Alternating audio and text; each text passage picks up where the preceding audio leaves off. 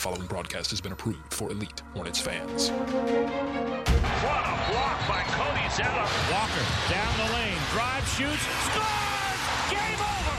Bringing back the buzz was only the beginning. We will not go quietly into the night. It's Hornets talk for the hardcore fan. It's Hive Talk Live. Welcome in, Hornets fans. You are listening to Hive Talk Live. I'm Doug Branson. This is Hornets Talk for the hardcore fan. It's Tuesday at 6 o'clock p.m., and we're talking Spygate. No, I'm just kidding. We're talking Deflategate. No, I'm just kidding. We're talking Hornets Talk, and I'm with David Walker, writer for At The Hive. David, how you doing?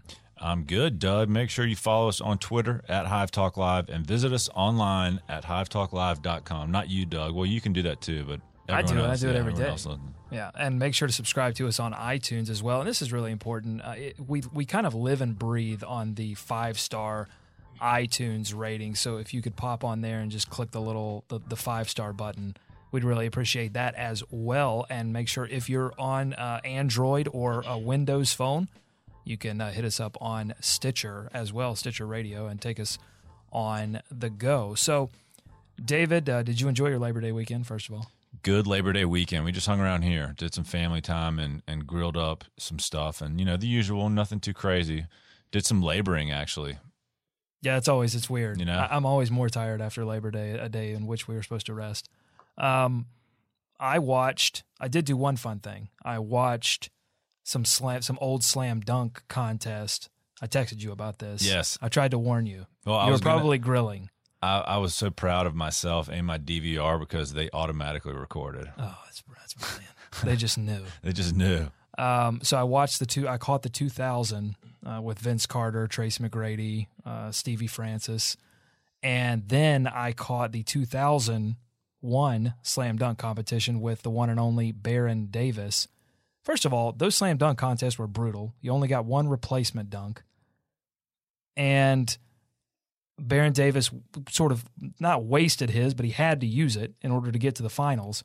And then he tried to do the blindfold dunk where he had kind of cut a little. Yeah, that didn't work too well. No, Desmond Mason better won. than Gerald Wallace's attempt, but certainly.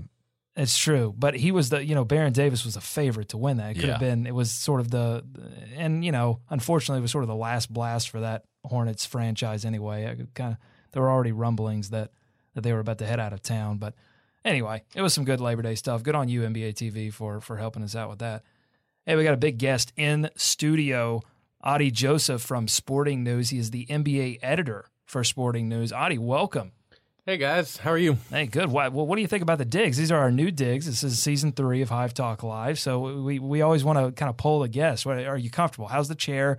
How's the water? Doing all right? This is by podcast standards. This is as professional as I've ever seen it. You got the mixing board. Yeah, listen. 3 mics. I'm not reaching over to grab David's mic, so this is the best digs that I've had. Is that what happens? No, well, I mean, we're on SB Nation now. We're on At The Hive. We had to step up our game. But we're glad to have you in. And part of stepping up our game is bringing in smart basketball guys like you, so we appreciate having you. Well, I hope the next guest's better, but NBA expert. That's right. So how are things at Sporting News this summer? It's been a little, probably more quiet than last summer, but still pretty exciting. Yeah, there hasn't been as many big things, but there's always news. The NBA every league now is a 12-month-a-year league, and so the off season hasn't really been relaxing, sort of like Labor Day. You expect to relax, and then you realize that there is no relaxing. So, but it's been a lot of fun, and this is actually my first year at Sporting News, my first year in Charlotte. So I'm really excited to get the next season. Where were you before this? I was at USA Today up near DC. Covered a lot of Wizards games there, but so how does DC sports compare with your experience so far with Charlotte sports? I mean, you don't have Redskins fans, so that's automatically a positive. Plus, and although there is a contingent here, pre-Carolina Panthers Redskins contingent. Still here. A lot of fans down here for sure. Not in the same. No, obviously. No. How about Wizards? How's the Wizards versus Hornets atmosphere? The Wizards definitely had their vocal crew, and I really liked Wizards fans. It's just that they were kind of drowned out because there were so many things going on, and the Capitals had a large fan base, and the Nationals have a fan base, and here, you have two top level sports teams, and obviously, like, shout out Charlotte Knights, but they're not really a competitor for the Hornets, and so I've definitely been stopped and had people chat me up about the Hornets more here than I did with the Wizards there, so that's kind of encouraging. So. Yeah. That is a good way to look at it. I mean, DC that's a good sports town. I mean, they got everything covered there, right? Yeah, for sure. And it's a weird sports town because there's a lot of transplants. Because so many people live in DC for 4 years or 6 years, and then they're out with their political candidate. But there's definitely a strong passion, especially for the Redskins, and they kind of dominate in a way that I don't think the Panthers completely have a monopoly on this city the way the Redskins do there. No, and definitely I think the Hornets are making more headway into Panthers territory, more so than the Bobcats did. Well, you came in in with the Hornets, right? You were not around for the Bobcats, so that definitely helped, as we've covered and has been exhausted at this point. But yeah, absolutely. Adi, I was checking out your description on Sporting News, and it says you enjoy fundamental big men and inefficient shooting guards. So I think this is sort of a natural transition for you to be near the Hornets. I've been a longtime fan of Al's, and Kemba probably had one of the most ridiculous and exciting college final seasons that I can remember, where they were just unbeatable in tournaments for whatever reason. And he's hit some big time shots as a pro, and certainly it would be tough to describe his first couple of years as efficient. So it definitely fits your description. But the Hornets have made a lot of moves to try to make that offense hum a little more, to get a little more efficient. You actually, in the off-season grades that you did for Sporting News, gave the Hornets a grade of B. So what were you thinking there?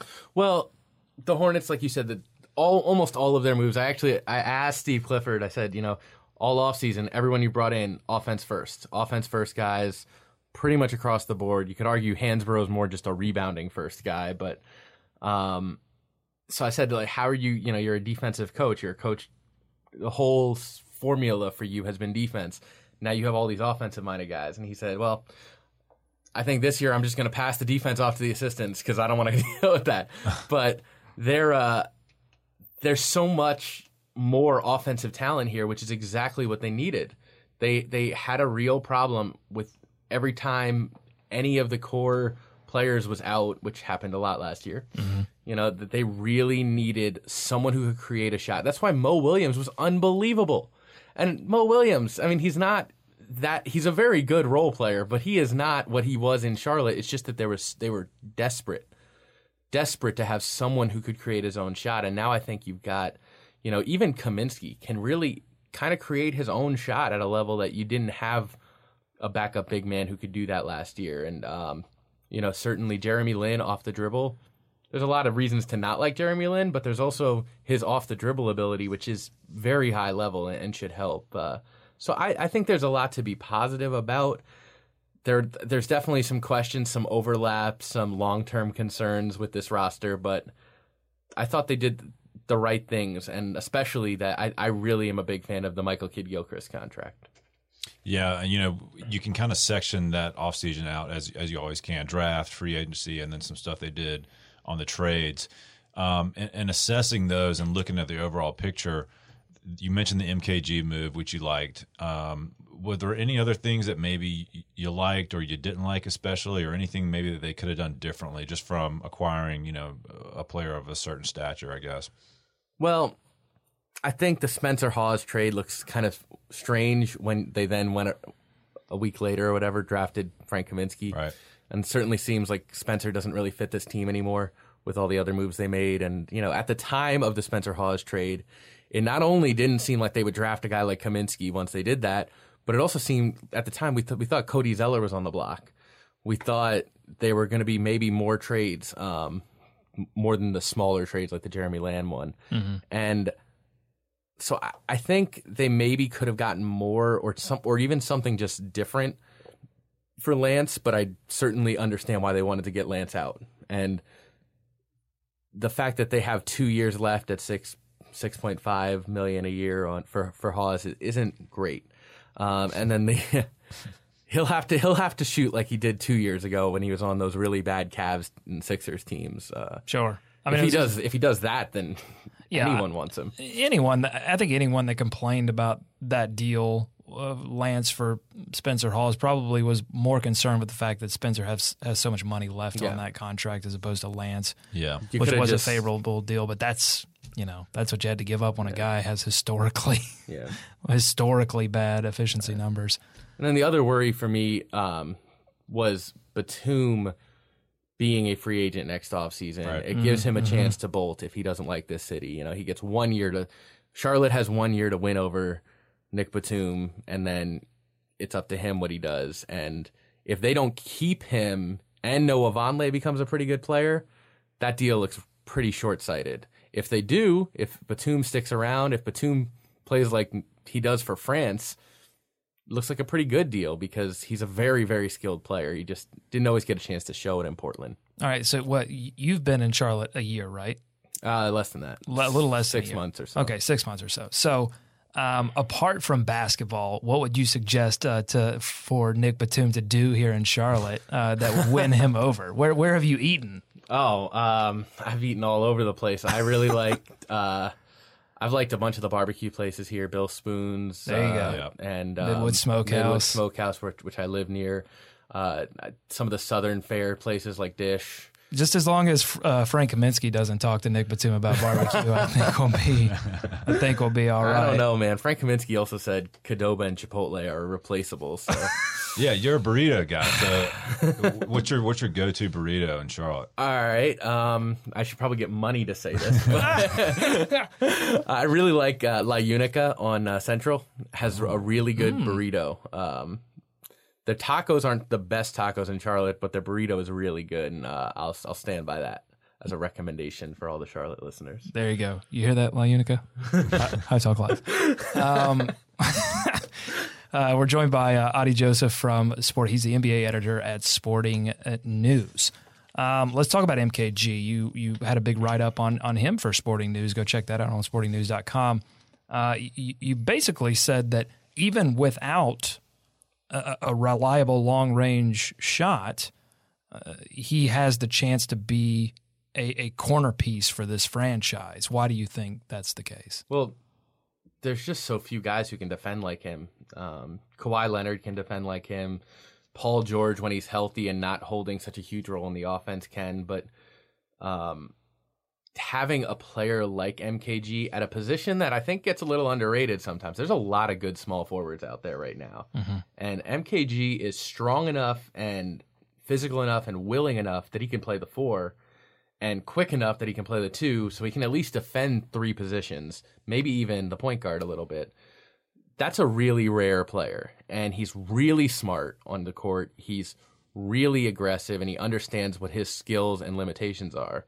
And I think it would be amazing if he could, hit 37, 38% on smart open 3-pointers. That would be amazing. Oh, yeah. Mm-hmm. But even if he can't do that, you can still build with him because he's really smart and crafty about getting those buckets. How many crazy layups does he hit? In transition. Things that you don't even, like backdoor plays that you don't even see coming, and suddenly MKG's just at the rim throwing up something over his head like you didn't even expect it to happen. You can't really teach that, and he's instinctive, and now they have all these big guys that can shoot, so maybe they can help create that spacing that the team lacked so much last year. Yeah, and to your point, he's so smart in what he can't do. So over the especially last year, 0 3-pointers. Even the year before that, though, he didn't take a lot of those, even mid-range or jump shots. So I mean, you just don't see. And he's 21 years old. Yeah. So to your point, it made a lot of sense, and a lot of people around the league are starting to see that guy as the best perimeter defender in the league. Who doesn't take a 3-pointer? In this day and age. DeAndre Jordan took a 3-pointer. Yeah. I think Big Al had 2 attempts last season. No, he knows. Well, and the thing with him is it was all about confidence. Yeah. You know, he did nothing. He didn't want to do anything, I think, to knock him off of a rhythm or a game or anything like that. This season I think is going to be so interesting for the Hornets because it's really going to hinge on guys incrementally improving their game, like Cody Zeller and like MKG trying to extend and have some kind of long-range game. And it's going to hinge on guys that kind of had weird years last year. So Batum and Hawes, if he makes the rotation, and Al had a weird year last year. So even Kemba kind of did. Yeah. So, I think it's I don't know if you would say they have the biggest question marks or whatever in the 30 teams, but I mean, just so many ways this thing could go. Like there's teams in the league that are pretty locked in. Like you kind of know where that ship's heading. Well, yeah, I don't like you said. I don't know, and you look at it from a league wide perspective, but I think Doug's right in that like you said, they made a lot of good moves, and it could work out, but there's just so many unknowns. It's hard to say, right? Hornets and the Heat are the two teams that just seem, and the Pacers actually, those three teams. Yeah, Hornets, Heat, Pacers, three teams that entered last season pretty much feeling very confident they'd make the playoffs, and all ended up out. Well, the Heat, it was all health. I think we can agree that a healthy Chris Bosh, a full year of Goran Dragic, full year of Dwayne Wade, full year of Hassan Whiteside, they should be in the playoffs. It would be kind of crazy if they don't make it. But the Pacers are taking massive gambles. They're going to play Paul George at the 4. Monta, you got to figure out a way to fit him in. Who knows what the Pacers are doing? It's not exactly clear, but they have a lot of talent, and that's kind of how I feel about the Hornets, where if it all comes together, if 3 or 4 of those new additions prove to be that depth that they need, if Cody Zeller, like you said, can shoot a little better from deep, suddenly the Hornets have a pretty interesting team, and Clifford's going to coach him up on defense. So that shouldn't be an issue. It's just a matter of finding the right rotation and finding offense beyond Kemba Walker doing whatever he wants to do. Which he's got the what did who said he had the ultimate green light? Yeah. Maybe John Wall. Somebody interviewed and said he was one of the toughest guys to guard in the league because he had the ultimate do whatever the hell you want to light. And he's so for good reason. He's so been on the crafty. floor with a lot of other people that would have a green light. That's true. Well, he'll be on the floor with Jeremy Lin, according to Steve Clifford. They're going with this, or they will go at times with a dual point guard lineup. What are your feelings, just philosophically, generally, on the dual point guard lineups that have become kind of a fad since 11, 12? I think it could work because one thing I looked up a few months ago was last season, Kemba shot something like 24% off the dribble threes, and 33% on catch and shoot threes. And that's a pretty huge gap. Yeah. And basically that's the difference between a reasonably efficient three-point shooter and a terrible three-point shooter. Mm-hmm. And if you take the ball out of Kemba's hands but promise him you'll get it, you're going to score for us, we just don't need you to necessarily do everything to get that point, I think that can help his game. And I think in general teams are realizing that this super fast-paced run, 6 seconds or less NBA that doesn't really exist as much as some people like to claim it does, but is certainly moving in that direction. Mm-hmm. You kind of need more ball handlers. You need more players who can be flexible and do a lot of things. And that to me is also the real advantage to adding Batum, because whether he and MKG are playing the 3 and the 4 or the 2 and the 3, Batum can do everything. There's nothing on a basketball court that guy can't do. And if you give him the confidence and the kind of role I expect he'll have, he'll help out. Because in a lot of ways, he's sort of like a giant point guard. Yeah, where does Kemba stack up for you? I mean, he's certainly not elite level, probably not even in that second tier. But as defenders would say, he had not a lot of help. He's been out there doing a lot of stuff on his own. This will probably be his most talented group this year. But his detractors say, well, his efficiency is not great. He's got issues that, you really can't solve and just at his size. But it sounds like you have a little soft spot for him, at least going back to UConn. I mean, where does he stack up? I guess, they gave him the extension, which makes more and more sense as we get closer and closer to that salary cap blowing up. But how do you see Kemba Walker playing out maybe past this year for the Hornets? It's interesting because if you listen to Clifford, Kemba Walker is one of the best defensive point guards in the league. And if you look at the numbers, he's probably more closer to slightly above average, but certainly not in the John Wall, Patrick Beverley range of best defensive point guards. The defense is, though, an important factor because there are a lot of point guards who just don't play any.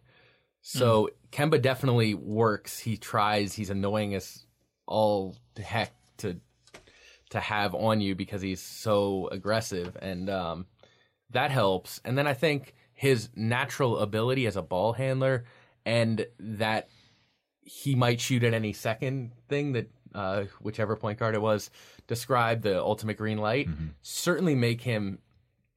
No one wants to match up against him, but at the same time, then he shoots himself in the foot by shooting really bad shots sometimes, like just shots that you go, Kemba, you had 14 seconds left on the shot clock. You didn't need to take that one, and that's where I'd like to see him rein himself in now that he has all these more talented offensive weapons around him. And if he can do that, then maybe he can be a Mike Conley level player, or maybe not quite as good as Mike Conley. But there were a lot of critics of Conley early in his career that have since realized that, once he got a talented Grizzlies team around him, he knew what to do with it.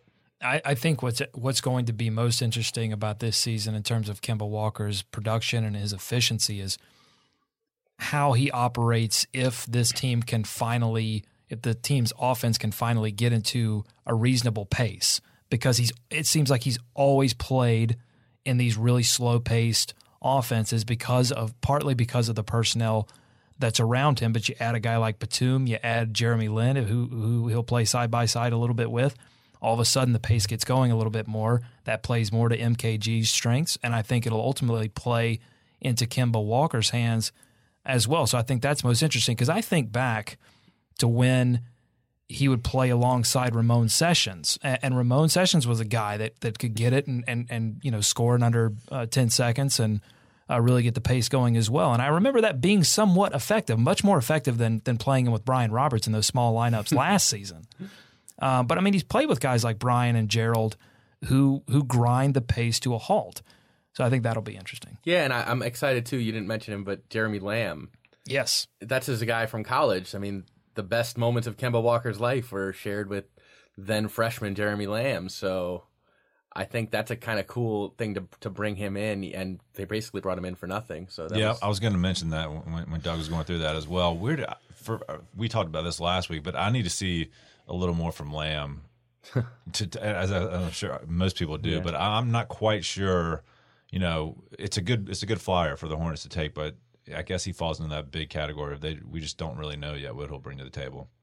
Scott Brooks's rotations are some of the most confounding things of the NBA in the last 5 years, and guys got lost, and Nick Collison got a ton of minutes, and the Russell Westbrook squiggle line play. Figuring out exactly, Perry Ellis is now in Boston, and Perry Jones is now in Boston, and he, for like 5 minutes, looked like he'd be a good player for the Thunder, and then Brooks forgot him. And Jeremy Lamb is very much the same way, where every once in a while he'd show you something, and you'd say, yeah, there's the player I remember them drafting, and then he'd just disappear. And so what is Jeremy Lamb? I think Jeremy Lamb doesn't even know that for sure. I don't know that he can answer if he's an NBA caliber small shooting guard, if he'll be in the NBA in 5 years. But that's kind of what this year is really important for him in that sense. I just wonder how he feels about being in Charlotte. You see the sort of pictures when he got signed. That's his look, though. Is it? His player picture, he's smiling. He doesn't have the Frank Kaminsky player picture. I just want to, because you hear all these things from Jeremy Lin about he's happy to be in Charlotte, et cetera, et cetera.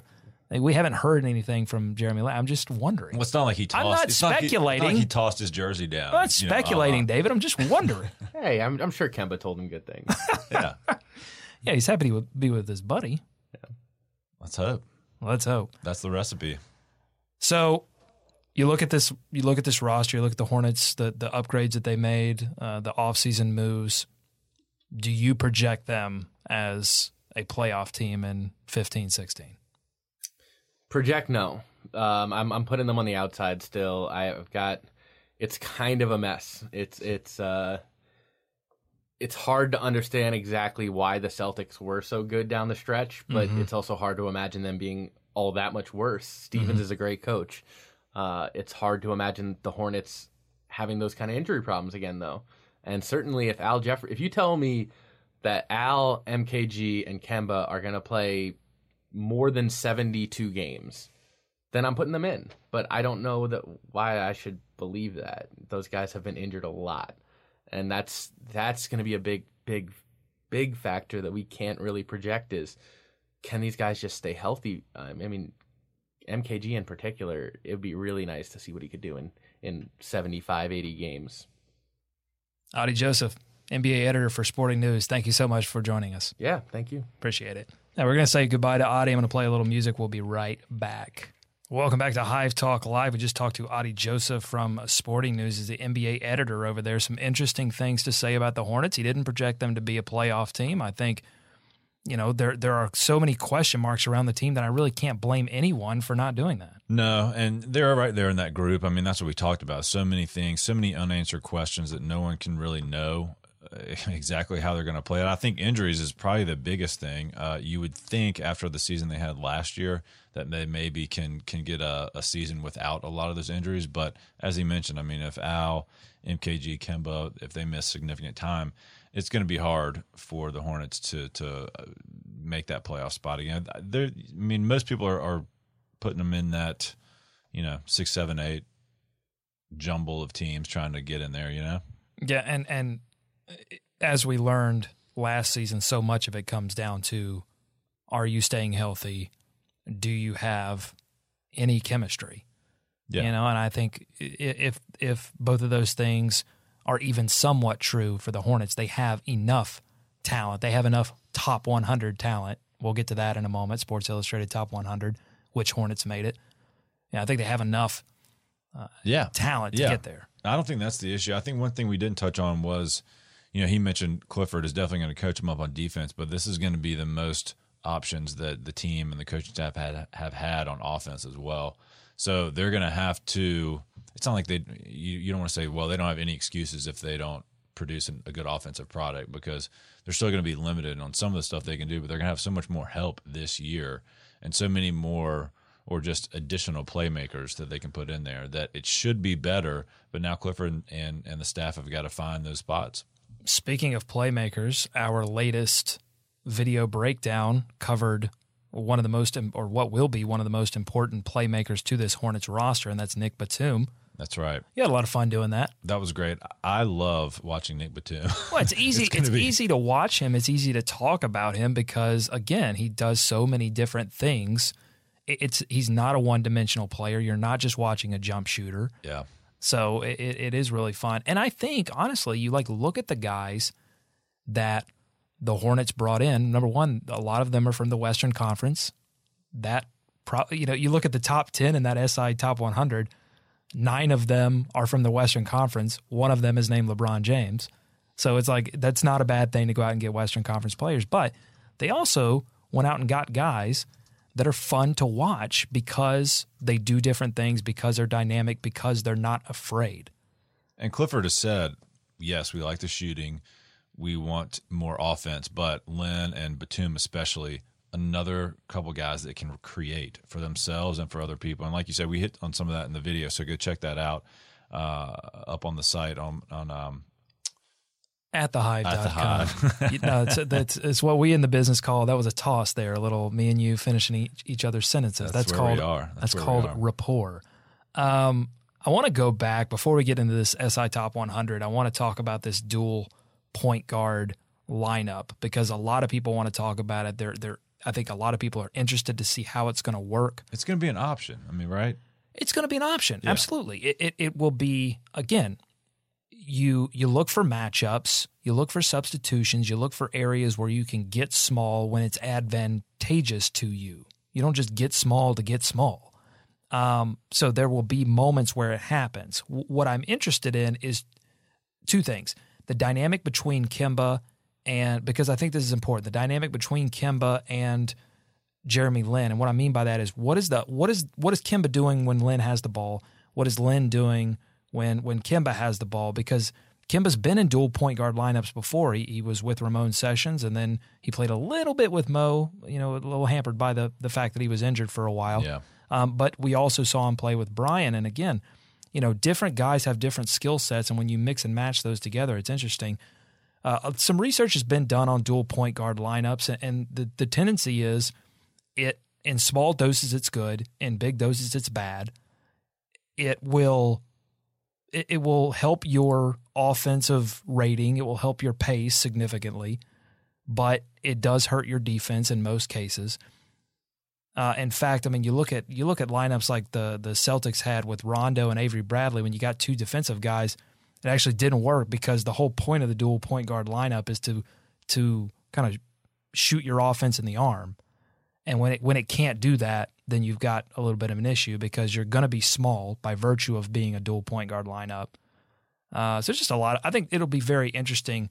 When Jeremy Lin played with Clarkson last year, I was kind of looking at some tape and looking at what those guys did. It made the Lakers offense slightly less terrible. And Lin, I think, shot 60+% from beyond the arc when he got an assist from Clarkson. So if Kemba can, sort of work, I think Lin's the same way. I think he's a better catch and shoot guy than he is off the dribble. Most guys are, especially from three. So I think it'll be interesting. What won't work, I think, is if Kemba can't get the ball. Because if Kemba has to just stand around and watch Lin move and groove, it's going to be similar to some of Lance's struggles with Kemba, where Lance couldn't get the ball. And he had to sort of, whenever he did get the ball, he danced and did some kind of odd things. And it's going to be adjustment. They have done it. Obviously, they haven't done it together, but you're right. They're going to have to get used to that, and they're just going to pick their spots. I think, especially early on, when to put that duo on the floor at the same time. But from a defensive standpoint as well, you've got Jeremy Lin who can extend on the perimeter on defense as well. That's the next video. It is. You're right. So, and I think that's an interesting point, David. It's what I think will ultimately make this dual point guard lineup work is because, not only because both of these guys can defend the perimeter pretty well, but the question is like who ends up being behind them. If MKG or Batum is at the three, then you've got a guy that second level can stop penetration, can help. Yeah. I mean, if Al Jefferson's out there on the other hand, then there could be some issues because you don't have that like quick, weak side help. It's going to be interesting. You're right. I mean, who else is going to be out there with them? You got to think they're going to be geared towards a quicker overall lineup, right? I should have had the speculation music just ready because we're just speculating. We're just throwing stuff against the wall. Well, and that's what this is all about. Yeah. Look, football's creeping up. You gotta sort of reach and find some different things to speculate about. Well, we'll know soon enough. I mean, we are within a month of preseason games. It was like here, Doug. 48 days or something. I can't watch Euro basketball though. I'm sorry. I know it's like real bad. People on Twitter talk about like, real basketball. I just can't. I try. And I watch the highlights. I watch like the vines that come from Wiggins dunking on guy. I just can't get into Eurobasket. I haven't watched any of it. I think I'm just taking a break right now and waiting for the real thing. I'll watch a preseason game. I'll watch the first preseason game. I'll watch the rest of them too. Okay, I'm a liar, but I'll watch some of them. Well, it's a question of can you? Because the NBA preseason is such a why is that? This is so weird to me. Like the NFL banks on preseason. That's how the hype machine is in full force before the preseason. Just online, right? You should be able to get it online. Amazing. With League Pass this year, apparently you can get select preseason. That's like what? Why get all preseason? I don't want. I know. Like the general public is not, but I think if you're trying to, and this is a problem. I railed on this last season because there were Hornets games that weren't televised, and I'm like, look, if you're trying to hype up your season, especially your first season as the Hornets, why not? Why can't people access the games? And I assume the the games in China will be on NBA TV. I'm guessing. So you at least Right. have, You'll have those. Yeah, I think you would at least have those. So And you'll then probably be able to see more than you usually would. probably. You're probably right. All right, let's. We do have other things to talk about. This SI Sports Illustrated Top 100 NBA players came out late last week, and it brings us to our first Hornets hot, or really our only Hornets hot topic. Hansel. So hot right now. Hansel. All right, so 3 Hornets made the top 100 NBA players according to Sports Illustrated. I may get this name wrong, excuse me, but Rob Mahone and Ben Golliver Yep. compiling this. I don't know, it's Mahone, compiling this list. So let's get into it. We had 0 players in the top 25. We had 1 player in the top 50, 3 again in the top 100. Just kind of run down the list here. MKG slots in at 85 after not appearing on the list last year. That's huge. It Sorry really to interrupt you, but that is huge. No, you're right. You're right. It really is. Because again, it's all about seeing your young guys improve. And in MKG's case, to get that recognition, hold on. Let me get through this because I have some things to say, but I want to save it. Nick Batum coming in at 55, new Hornet. Last year he was 43, so he's fallen off a little bit. We'll talk about why. Al Jefferson at 47, he's fallen off a lot after being rated just outside the top 25. Understandable. At number 26 last year. Yes. Let's go player to player, and then we'll sort of give some overall thoughts at the end. So let's start with MKG. He actually, David, he beat out sort of his natural counterpart, the guy that he's compared to most often, the grind father, Tony Allen, who wasn't ranked at all. So this could be sort of a passing of the torch. Well, let me tell you, he's not going to be happy about that. Who? Tony Allen. He's yelling at a little kid at his basketball camp as we speak. But for MKG, and no shots to the grind father there, of course. But for MKG, this is massive. Coming off of that contract extension and some of the the negative backlash towards that. And again, we talked about this when that happened. If you're saying this guy is not useful, is not valuable because he doesn't have a jump shot, quote unquote, then this should just be more proof that you're not looking at it the right way. He is one of the, if not the best wing defenders in the NBA. He's not even 22 years old yet. And for him to lock down, or for him to anchor this defense last year, which was 9th in the league, says so much about him, and he's only going to get better. I mean, health is the biggest concern in my eyes, I think. I'm not even really concerned about the offense because a lot of stuff we talked about with Adi, he contributes on offense, and he doesn't play into doing things that he does not do well. Well, and he is, according to the team, he is trying to add that corner 3. That's all he needs. That's all. You're not asking him to do a dribble pull up, from above the break. You're asking him to just be available for an offensive rebound opportunity, to take one step back and knock down that corner 3.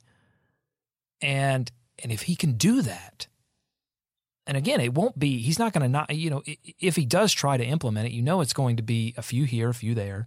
It's not going to be a consistent night in, night out kind of thing. In the low 30%. But the thing is, if he does that, if he does that, then guys will start writing, "Whoa, watch out." Yeah. Oh, that would be amazing. I mean, and that would be a significant jump. I mean, because we talk about that's not very good, quote unquote good, but it's basically the best that the Hornets had last year. Because Marvin was about 36 or 37% from 3.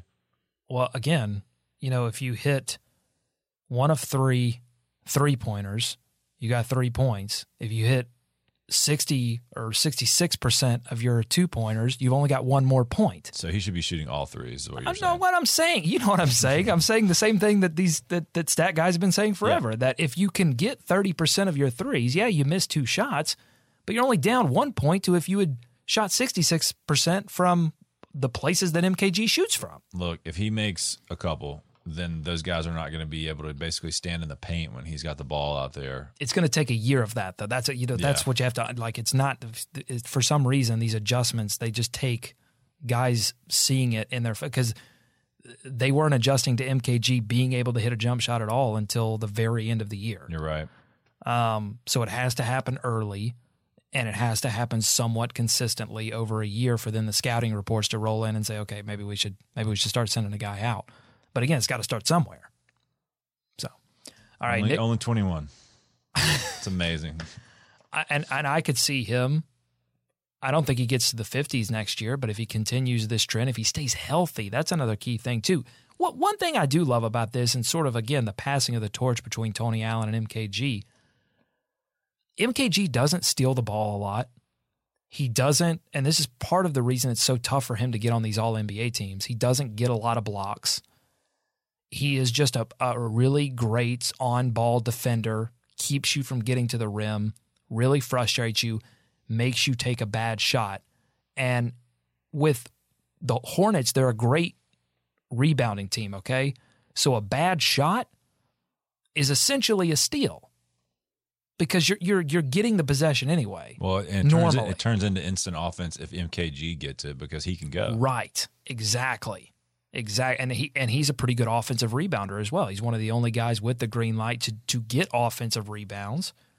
So again, all of those things are the secrets. He's the secret weapon, right? I mean, MKG is the Hornets' secret weapon, and those are part of the reasons why. Because again, you can't track those. Yeah, it's good. It's good that we have Nick Batum.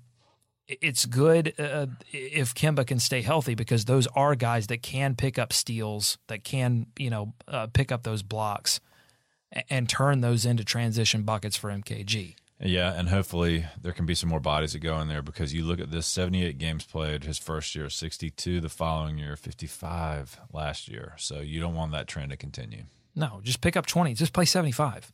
Yeah, I don't think MKG's ever going to play 82. This is not going to happen. This is the way he plays. He's going to get dinged up. Yeah. He's going to, again, Adi talked about it earlier. These layups that he makes, he throws his body at the rim. All right, Nick Batum at 55, again, falling from 43 to 55. You talked about it in your video breakdown, David. There was the wrist injury. That obviously hurt his numbers pre-All-Star game. Like if we're talking about post-All-Star Nick Batum, he's probably ranked 43. Pre-All-Star. Yeah, if not higher. I mean, right. He was doing probably not that much higher, but yeah, he was doing some great things post-All-Star game and towards the end of the season when he was, again, healthy. I mean, if you're shooting and your wrist hurts, that's not going to be good. And he just wasn't healthy to start the season. And particularly three-point percentage, field goal percentage was way down in the first part of that year. And that's what people were looking at. But it goes to show you also how good he can be that he didn't, what did he fall 7 spots or something? That seems correct. Yeah. Listen, I didn't get into sports radio because I'm delicious at math. He fell a few spots, but not too far. And coming over into the Eastern Conference, like you said, he's battle tested. And we went over it on the video. I mean, he was not the third option out there. He was a lot of times, the third or fourth a lot of times offensively. And he's going to be first or second, sometimes third on this team. But he's going to be a lot more in the spotlight. Really think about that, okay? When Wesley Matthews had it going, he was the fourth option on that team.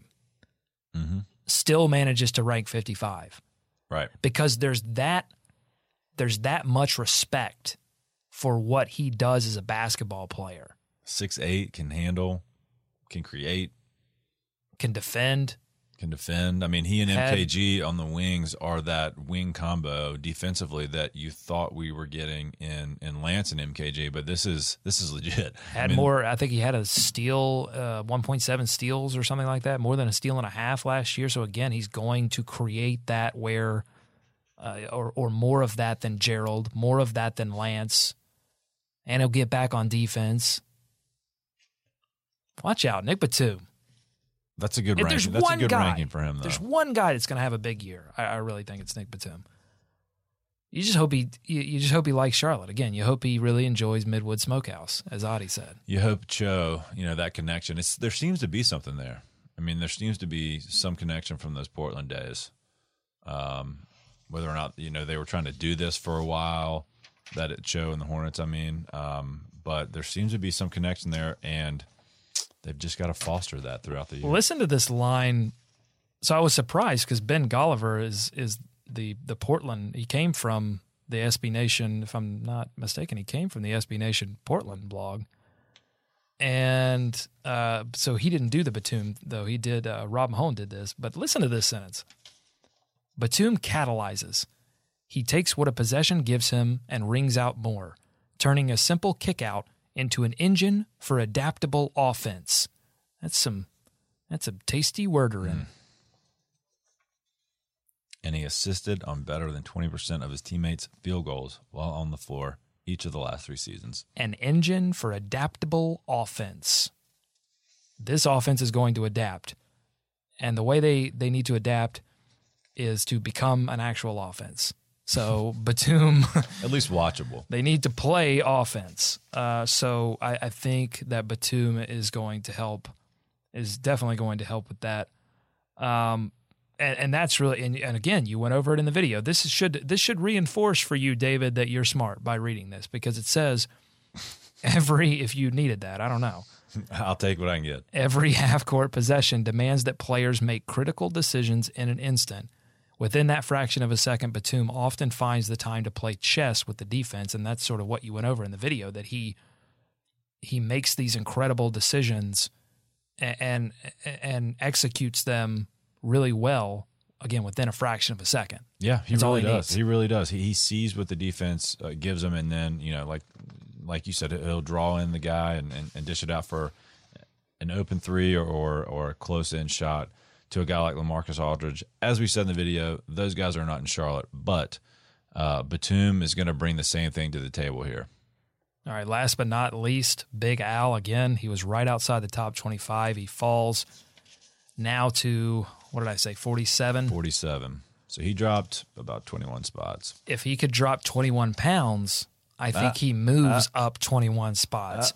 Boom. But I'm not saying anything that he doesn't know. I'm not saying anything that the coaching staff doesn't know. It's not a secret. Who was I talking to? Somebody mentioned it was on the Zach Lowe podcast with Stephanie Rennie, mentioned a great story about a time that he talked to Paul Silas. Yeah, and he said, what am I supposed to do? All these guys came in fat. They're all fat. You knew the story. It's a good story. I can't get over that. I love that. What am I supposed to do? All these guys came in fat. They're all fat.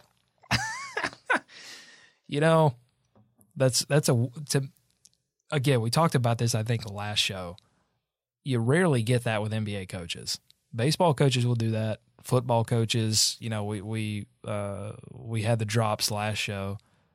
Well, you wonder when Silas's mindset flipped from, we're going to see what we can work out here too.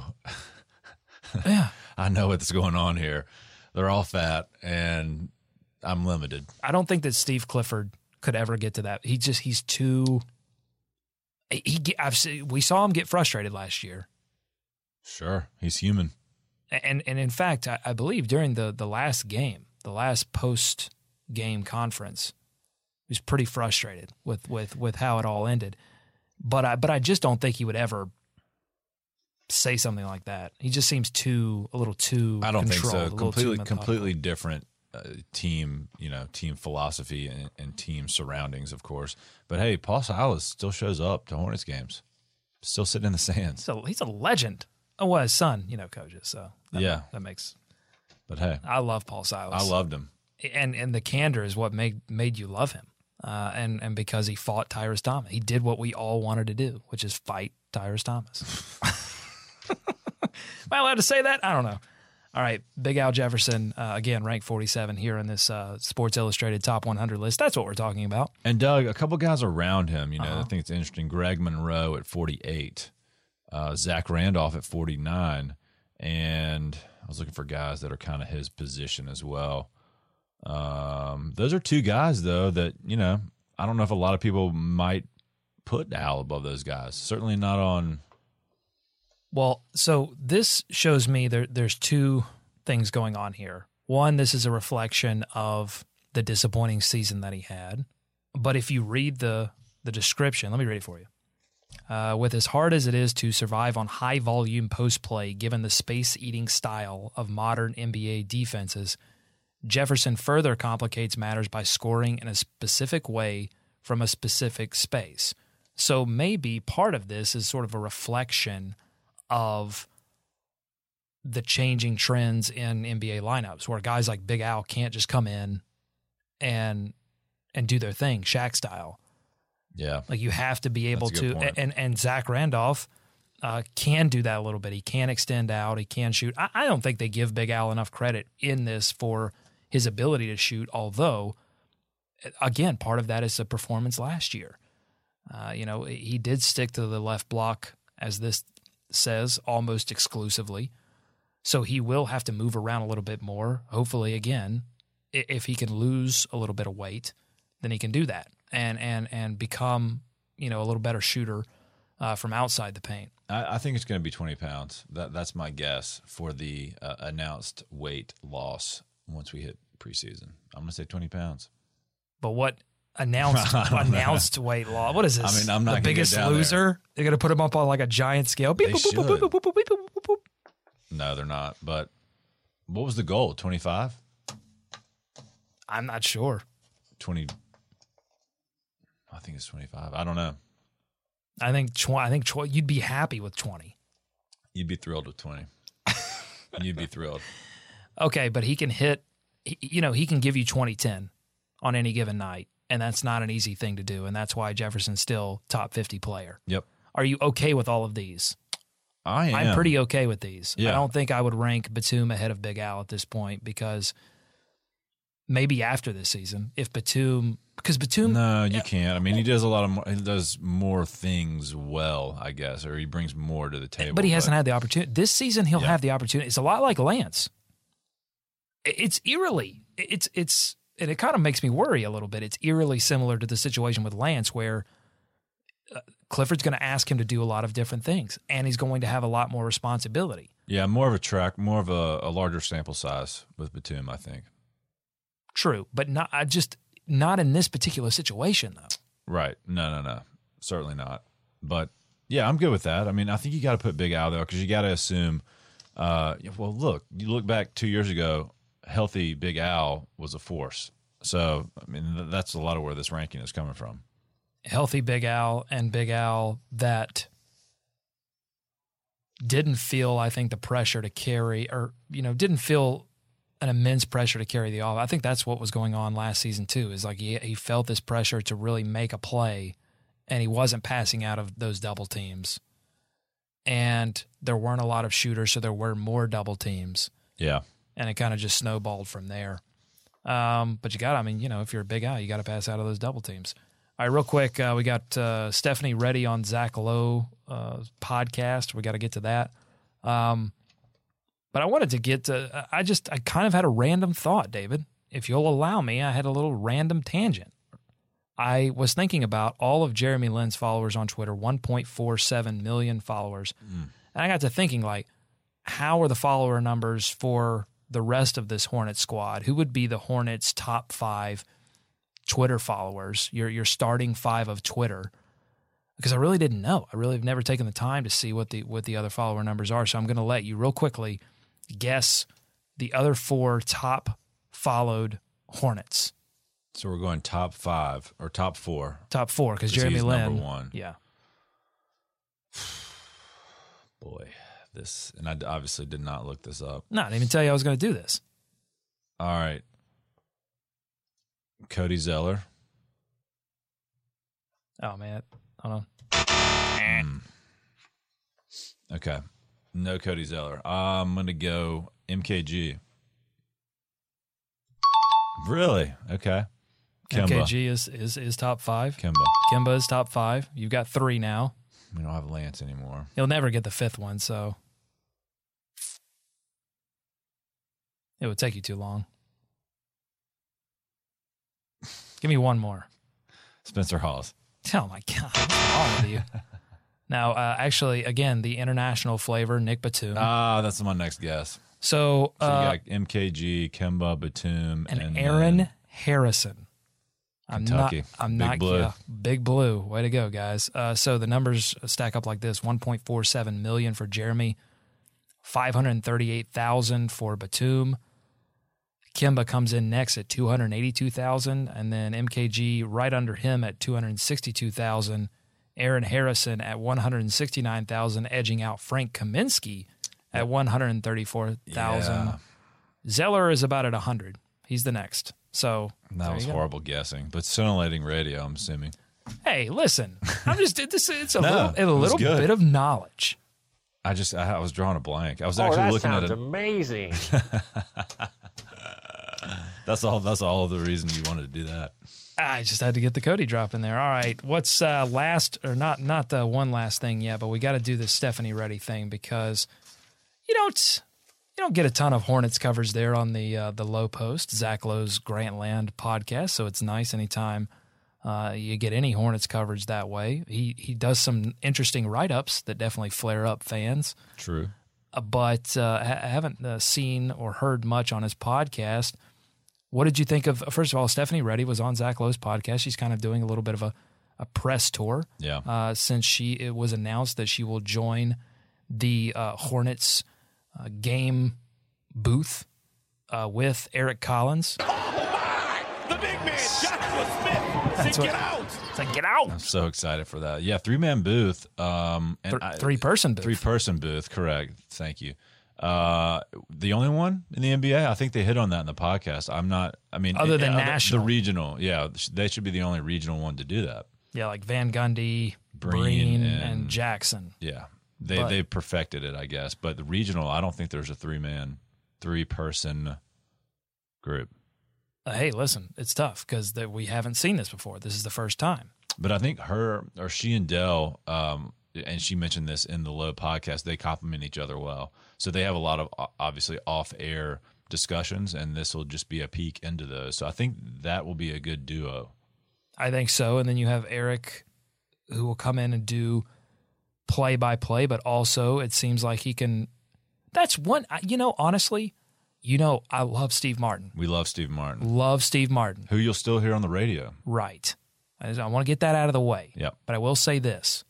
I think Eric, with all those Kemba Walker last-second shots, I think Eric could come in and just give a little something new. Just a little something new on these. It'll be a little different flavor for sure. You can see different. what they were going for when they hired him. Yeah. We'd love to talk to him. I mean, I'd love to. We'd love to. The big man, Joshua Smith. Say, get out! All right. Maybe that wasn't Josh Smith. No, it wasn't. It was a Georgetown game. It was Joshua Smith. Our Josh Smith. It was a Joshua. No, it was a college game. I don't think he's ever done NBA before. I think this is he's done college football. He's done college basketball. Perhaps some crew. I don't know. One thing they didn't talk about, I assume they'll have a sideline reporter, right? Still for the Hornets network, but it couldn't be Stephanie. That's a great question. They got to put somebody in there. Yeah, maybe they probably just haven't announced it yet. We'll look into it. Stay tuned for that.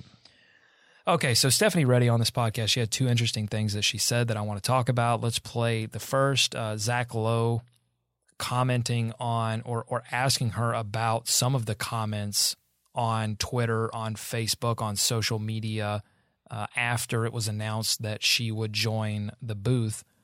Some of it was good, and as is always the case with these kind of things, some of it was very bad. Here's what she had to say. And I've been in this situation before where I've been the only woman in a male-dominated world, so I kind of take it with a grain of salt. You're never going to please everybody.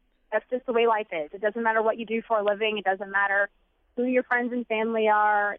There's no way you can make 100% of the people happy all of the time. So my motto has always been just be myself. So if you didn't know, Stephanie Reddy was a D-League coach. She coached the Greenville Groove. That was nice. I'm sweating a little bit now. Championship. Coached them to a D-League championship. Yep. She had some interesting – by the way, go listen to this podcast after you get done listening to ours. because she had some interesting stories about coaching in the D-League. But what this tells me is what I kind of already knew just from interacting with her, both on social media and I've met her, is that she's just so strong. Like she takes these things as they come, and she doesn't get too flustered by these kind of things. And she does a great job of interacting with fans on Twitter and on social media. She uses it to her advantage. And, you know, she's like I said, she's the consummate pro. Yeah, one thing they didn't hit on that, again, we'd love to, you know. We would love to talk to her. Bend her ear and talk to her. But at least from my perspective on social media, there was a lot of support from Hornets fans in the Charlotte community about her ascension into this new role. So I think, and it sounded like she typically receives pretty good feedback, and I think that community of Hornets fans in particular, at least it's something that I see. It could be just my timeline or my follows. Listen, but the fans that we interact with, our fans, are hardcore Hornets fans. Yeah. They're smart basketball people. So yeah, we don't, you know, interact with. And it's sort of my Twitter policy. Like if somebody attacks us personally or says something negative, I just ignore it, because sometimes I'll type a response and go, this is not worth it. And I think she probably has the same attitude. It's like, sure, this is not worth. She says it. I think even she says something like, who takes the time to write something like that on the internet and put it out there? It just doesn't make any sense. So again, if during the season you see Stephanie Reddy or hear her in the booth and you tweet anything that's not basketball related, just don't. If you think to tweet that's something that's not basketball related, just don't do it. Don't tweet it. I'm happy for her. I think it's a great move, and she's going to do great. One other thing she said, she talked about her preparation. Again, she was a coach in the D-League, and she talked about her preparation as she transitions from sideline reporter to now to going into the booth. Film is my best friend. I mean, I was taught a long time ago, when you're coaching the game, you have to approach the game knowing what your matchups will be, because basketball is a game of exploiting matchups. That's what you want to do. That's why you want to draw the double team so that you can end up finding the open person. So I look at each position, who will be matched up with who, and the potential sub. And that's important because if the opponent makes the sub before we do, you kind of want to know how we will counter that substitution. You know, you want to know where you can find the advantage at each individual matchup. And I did that as a coach, and I'll continue to do that as an analyst.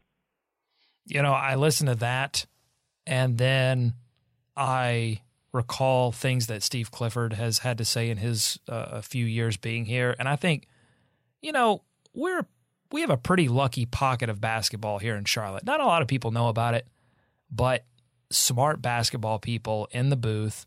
Dell's a smart basketball guy. Clifford you will learn something when you hear him speak. You may not agree with what he says, but he gives actual reasoning behind the things that he does. And then when you hear Reddy just talk about the film that she watches, and again, she has a coach's perspective. Yep. And she is so smart about basketball too. You're right. I mean, another thing they mentioned was she would be almost in the huddle. You know, as a sideline reporter, if anybody's watched the Hornets games, which we know a lot of you have, you'll recognize she comes out of those timeouts and says exactly what's going to happen, or what the Hornets are trying to get. So she's been great for the Hornets so far, and I think it'll be really good.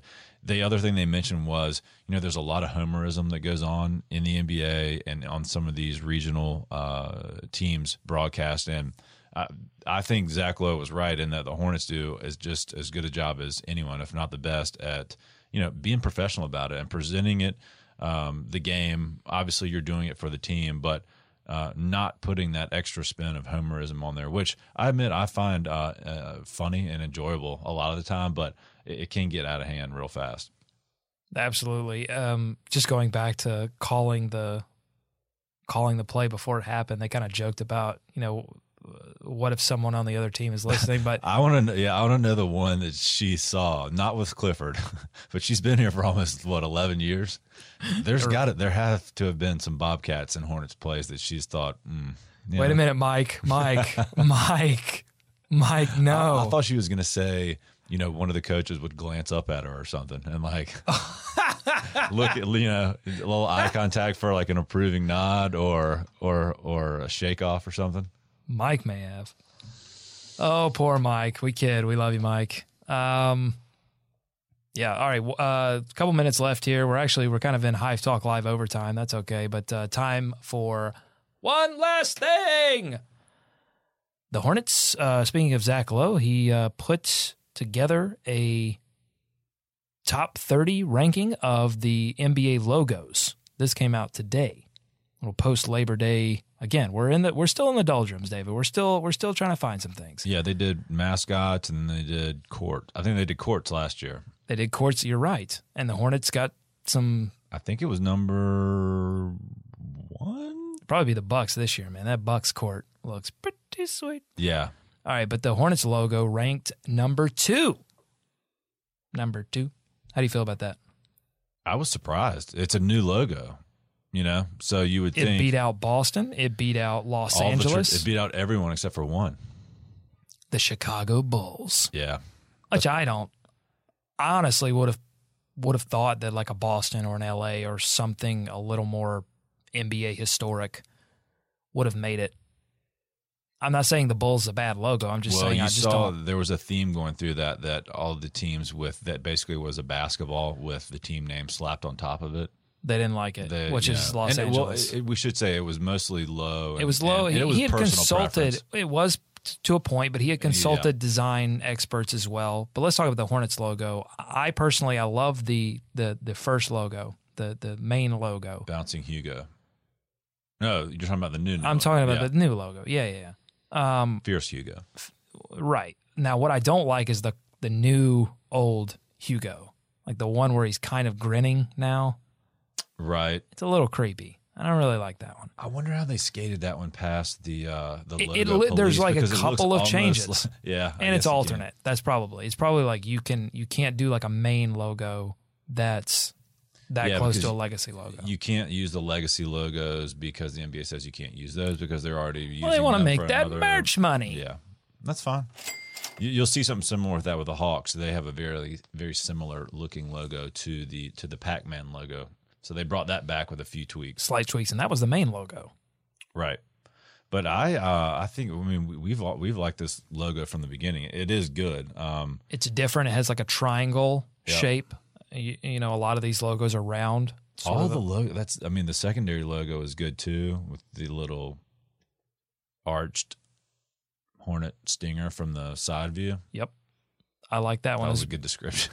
That was a great description. No, I think it was just another good example of some well done rebrands. Yeah, good job. So again, subscribe to us on iTunes, guys. If you missed that great interview that we did with Adi Joseph, amazing stuff there, talking about some of the Hornets off-season decisions, MKG, and much, much more. Check that out on iTunes and Stitcher. You can listen to us live every Tuesday. We're on our regular season schedule now at 6 p.m. Eastern Time, and we're going to start doing Saturday shows. A couple of interviews here and there we'll start, and then once we get like full force into the season, I feel like we'll do a lot more of those Saturday shows. So there's there's much more coming from Hive Talk Live as we get started. But it's exciting. I mean, again, David, we're so close. In the season, I can smell it. It's right here. I mean, once Panthers start playing, then you start going, okay, yeah, September's first, and then October. I do remember kindergarten. I do remember how the calendar works. And NBA 2K comes out September 29th, 25th, something like that. Yeah, I think so. Oh, we're getting so you close. ready?